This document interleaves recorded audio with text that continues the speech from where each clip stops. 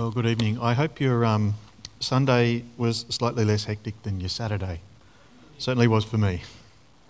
And, you know, as is always appropriate on these sorts of occasions, I'm going to start with a dad joke. Or at least we'll talk about a dad joke because it's one of the best ones. And I think everybody here has been subjected to it at least once. And it goes like this. There's Dad waiting at the front door calling out, "Let's go," to be met with the inevitable, "Coming." To which the only reasonable response is, of course, to say, "So's Christmas." And that will, of course, endear Dad to the family even more, and no doubt making the leaving process much faster and more efficient.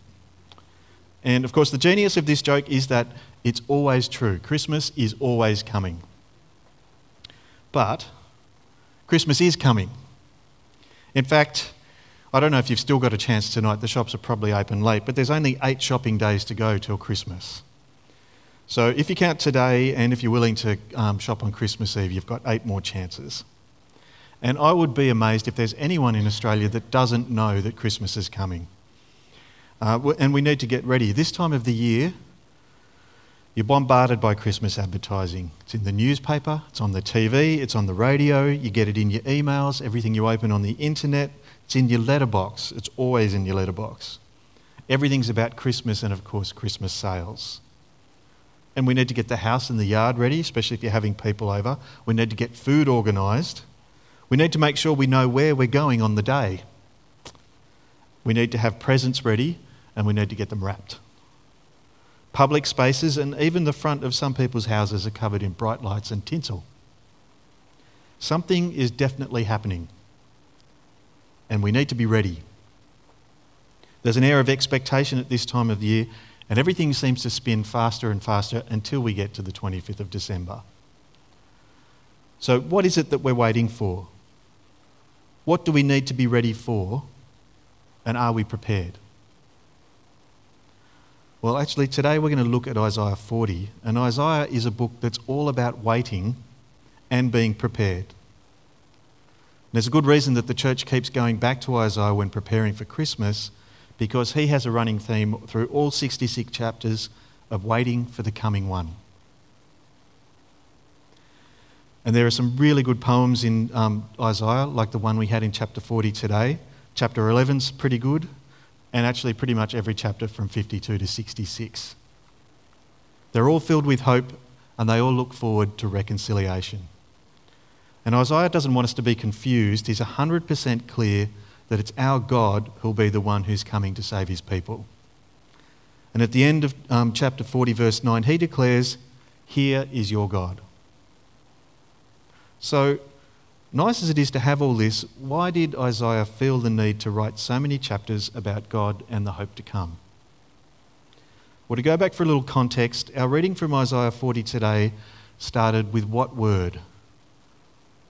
Anyone? Comfort. Thank you, Reverend. Let's find out why the people of Judah needed comfort. And another test coming now. Does anyone know what chapter comes before chapter 40?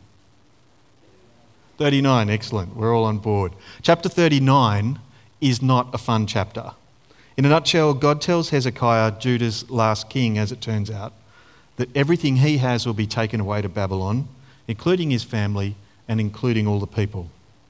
Chapter 39 is about a terrible day of judgment on Jerusalem and the last remnant of the people of Israel. It actually looks like the end for Israel. There's no nation, no land, and now no people. Then, in chapter 40, God declares that Jerusalem's penalty is paid, and so a poet, a herald, is dispatched to announce the good news that your God is taking the initiative. So we need to understand that between chapter 39, which anticipates loss and deportation to Babylon, and chapter 40, which anticipates redemption and restoration from Babylon, there's a long moment of history. In this gap between the texts have come the destruction of Jerusalem and the deportation of the people of Judah. The gap between these chapters is weighed down by the reality of loss, suffering, and despair. And I think there's probably people here who understand loss, suffering, and despair.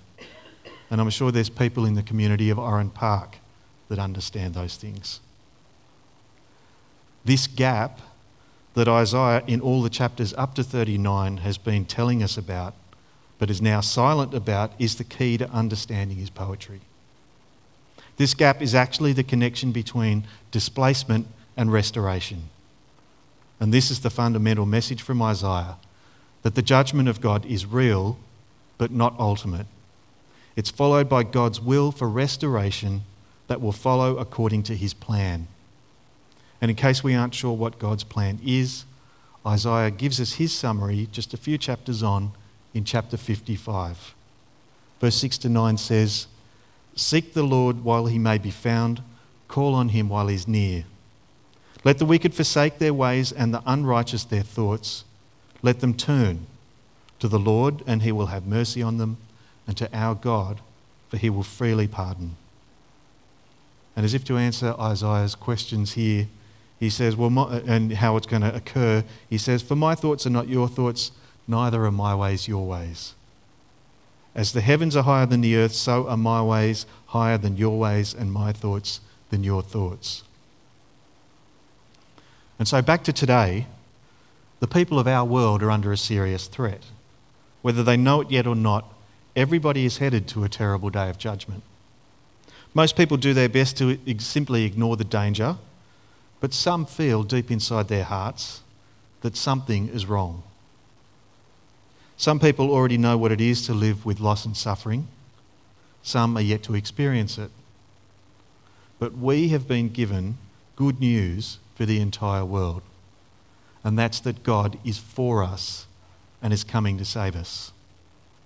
Our God wants us to tell everybody about his salvation, to all of the lost in Oran Park, the greater southwest, and to the ends of the earth. And Christmas provides for us the best opportunity to do this. But we need to be prepared. We need to be ready so that, as it says in Isaiah 40, chapter 40, verse 3, we can prepare the way for the Lord and make a highway for our God. And you might know that in this verse, it's picked up later in Mark's Gospel, and after quoting Isaiah, Mark with typical brevity says, "And so John came, preaching a baptism of repentance for the forgiveness of sins." So for us to prepare for our work at Christmas of bringing the good news to the world, first we have to listen to John the Baptist and repent. And it's always fun when the preacher stands up the front and says, "Repent," isn't it? But my purpose, like John's, is not to make people feel guilty, but to point us to the coming one and to be ready. And what does repentance mean in practice anyway? Well, to help us through, here are the 3 R's of repentance. Now, they're not reading, writing and arithmetic, but recognise, receive and reform. First of all, we come to recognise. We recognise that we'll never live up to God's expectations. We'll never be good enough. We'll never realise perfection this side of heaven. Which means we need to receive forgiveness from God, and we will receive it when we ask for it. God knows that we will sin. That's why he sent his Son. Because of Jesus, our sins are no longer held against us. God holds no grudges. He keeps no record of wrongs. When we put our trust in Jesus, we receive total, unconditional forgiveness. And in response to recognising and receiving, the final R is reform. We need to be constantly reforming our lives. This means that after we've been forgiven for being impatient, we become patient. After we've been forgiven for being angry, we become gentle. After we've been forgiven for our greed, we become generous. After we've been forgiven for our lack of compassion, we might become compassionate. After we've been forgiven for self-righteousness, we become more tolerant and welcoming. Not because we have to, but because we want to. And these things might take a lifetime. But we come to worship not for what we can get out of it, but because of the things that we can offer to it. And none of these 3 R's are ever finished. They're part of our journey of faith. We'll always recognise our imperfection, we'll always be receiving God's forgiveness and we'll always be reforming our lives. So let your Christmas preparation be a time filled with more than just advertising, shopping, bright lights, empty Christmas cliches and tinsel. Caring and sharing and family and giving and charity are all good things, but not just for Christmas, all year round. And let's just add one more R. To prepare for Christmas, let's take time to rejoice. To rejoice that someone has come and is coming. Someone is coming. Jesus is coming. So let's prepare the way for the Lord.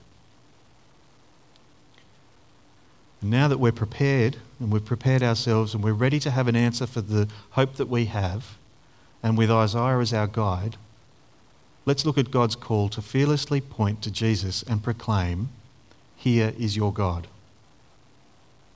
Back in Isaiah 40, verse 9, it says, "You who bring good tidings to Zion, go up on a high mountain. You who bring good tidings to Jerusalem, lift up your voice with a shout. Lift it up. Don't be afraid. Say to the towns of Judah, here is your God." Now, given that Christmas is coming, and when you hear this text, does it bring to mind the shepherds who saw God's heavenly host and heard the angel of the Lord proclaim in Luke's Gospel, where it says, "Don't be afraid. I bring you good news of great joy that will be for all the people. Today in the town of David a Saviour has been born to you. He is Christ the Lord. This will be a sign to you. You'll find a baby wrapped in cloths and lying in a manger." This is good news. The Saviour that Israel had been expectantly waiting for since Isaiah dared them to hope 600 years before was finally here. The shepherds said to one another, again in Luke, "Let's go to Bethlehem and see this thing that's happened, which the Lord has told us about." So they hurried off and found Mary and Joseph and the baby who was lying in the manger. The shepherds responded to the good news of their Saviour's birth, and they didn't linger to finish what they were doing, to finish the shopping, to wrap the presents, to finish school, to pay off the mortgage, to get to retirement. They left everything and hurried to see the Saviour. So let's ask God to move us to respond like the shepherds so that we can rejoice in seeing our God laying in a manger for us. And what did the shepherds do after they worshipped Jesus? Well, Luke tells us that when they'd seen him, they spread the word concerning what they'd been told about this child, and all who heard it were amazed at what the shepherds said to them. Of all people, it was the shepherds who took over from Isaiah by telling other people the good news that the angels had told them. Unafraid of what people might think or who they might offend, they went around proclaiming the news, "Here is your salvation, here is your God."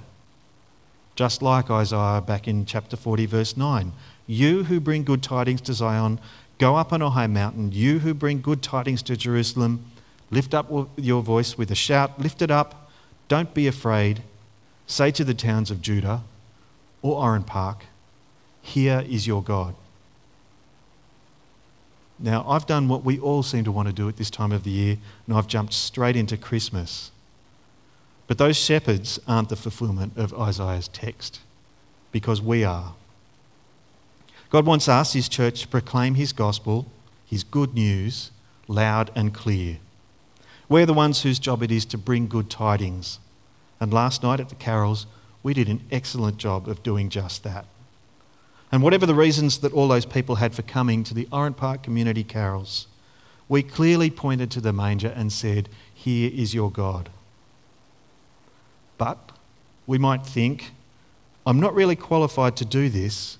I can serve at a carols event, but otherwise I don't have the gifts and training to talk to people about God. What if I mess things up? What if people think I'm crazy or just laugh at the things I say? Well, the answer's right there in verse 9 too. Don't be afraid.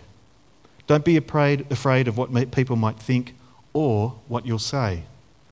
Be like Isaiah and like the shepherds.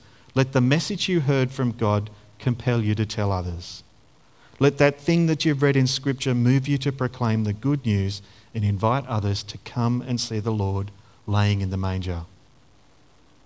And just as it was with the shepherds, Not everyone will listen. Not everyone will like what you say, but you can be confident that the Holy Spirit goes with you as you proclaim his word. According to the Lord's own promise, don't worry about what to say or how to say it. The shepherds didn't change into suits and appear to be something that they weren't, and they weren't educated. They just went as they were. So when the time comes, in Matthew 10, it tells us that we'll be given what to say, because it says, "For it will not be you speaking, but the Spirit of your Father speaking through you." Here is your God. That's our message to Oran Park and to the world. And he's a fearful and powerful king, but he's also a tender shepherd who's come to rescue his lost sheep. So in chapter 40, verse 11, it tells us, "He tends his flock like a shepherd. He gathers the lambs in his arms and carries them close to his heart. He gently leads those that have young." The Lord didn't come that first Christmas to judge mankind, but to save it. He came to live the perfect life that we couldn't live, and to suffer and die as the sacrifice who would take away the sins of the whole world. He came to rescue us, his precious lost lambs, and carry us back to God. As Jesus said, "I'm the good shepherd. I know my sheep and my sheep know me. Just as the Father knows me and I know the Father, and I lay down my life for the sheep. I have other sheep that are not of this sheep pen." That's us. "I must bring them also. They too will listen to my voice, and there shall be one flock and one shepherd." You and I know why Jesus came at Christmas, but the rest of the world doesn't. And it's our job to share the good news. Now you could say something like, "Come, see your God, your eternal shepherd, who's laid down his life in order to pay for your sin and rescue you from the power of the devil. Come and celebrate his birth with us. Hear and believe his word, and you'll be carried close to his heart and held in his fatherly arms. He came on that first Christmas to be our gentle shepherd. He's coming again as our most powerful king." Or you could just say, "Hey, do you want to come to church on Christmas Day?" and let God sort out the rest. But I want you to notice something tucked away in verse 10. Verse 10 of Isaiah 40 says, "See, the sovereign Lord comes with power, and his arm rules for him. See, his reward is with him, and his recompense accompanies him." When Jesus came, he came at Christmas with power, but his power was hidden from the world, wrapped up in the humble packaging of human flesh and blood. Not even a grown man, but a newborn baby. But there is a veiled warning here from Isaiah 2 that when Jesus comes again, he'll come with power and might, revealing his full glory to all. On the day his Father's appointed, Jesus will come again with the gracious reward that he's won for us through his life, death, and resurrection. He'll come to welcome believers into the perfect paradise that even now he's preparing for us. And he will judge all people with justice, showing his final victory over sin, death, and the devil. The Lord wants us to proclaim this message too. When we point to the manger and say, "Here is your God," we only give half the story. The Lord also wants us to point ahead to the day when Christ will come in his full glory. So we should say, "Here too is your God." Don't let him come as an enemy. Repent and look to Jesus for forgiveness so that King Jesus may come as your friend. God has given us an awesome message that he wants us to share with our family, friends, and neighbours. Point to the manger and tell them, "Here is your God who was born to be our good and gentle shepherd, who laid down his life for us, his lost sheep." Point to them to heaven and tell them how the sovereign Lord is coming again in awesome glory and power to deliver anyone who trusts in him for salvation. And let's also pray that the Holy Spirit moves everyone that we might invite to worship to respond like the shepherds on that first Christmas, to meet the coming one that Isaiah told us about, to come to the stable with us and worship our God for his great love. Because Christmas is coming. Jesus is coming. Amen. Oh, questions. Question and answer time. How I've been looking forward to this. Does anyone have any questions?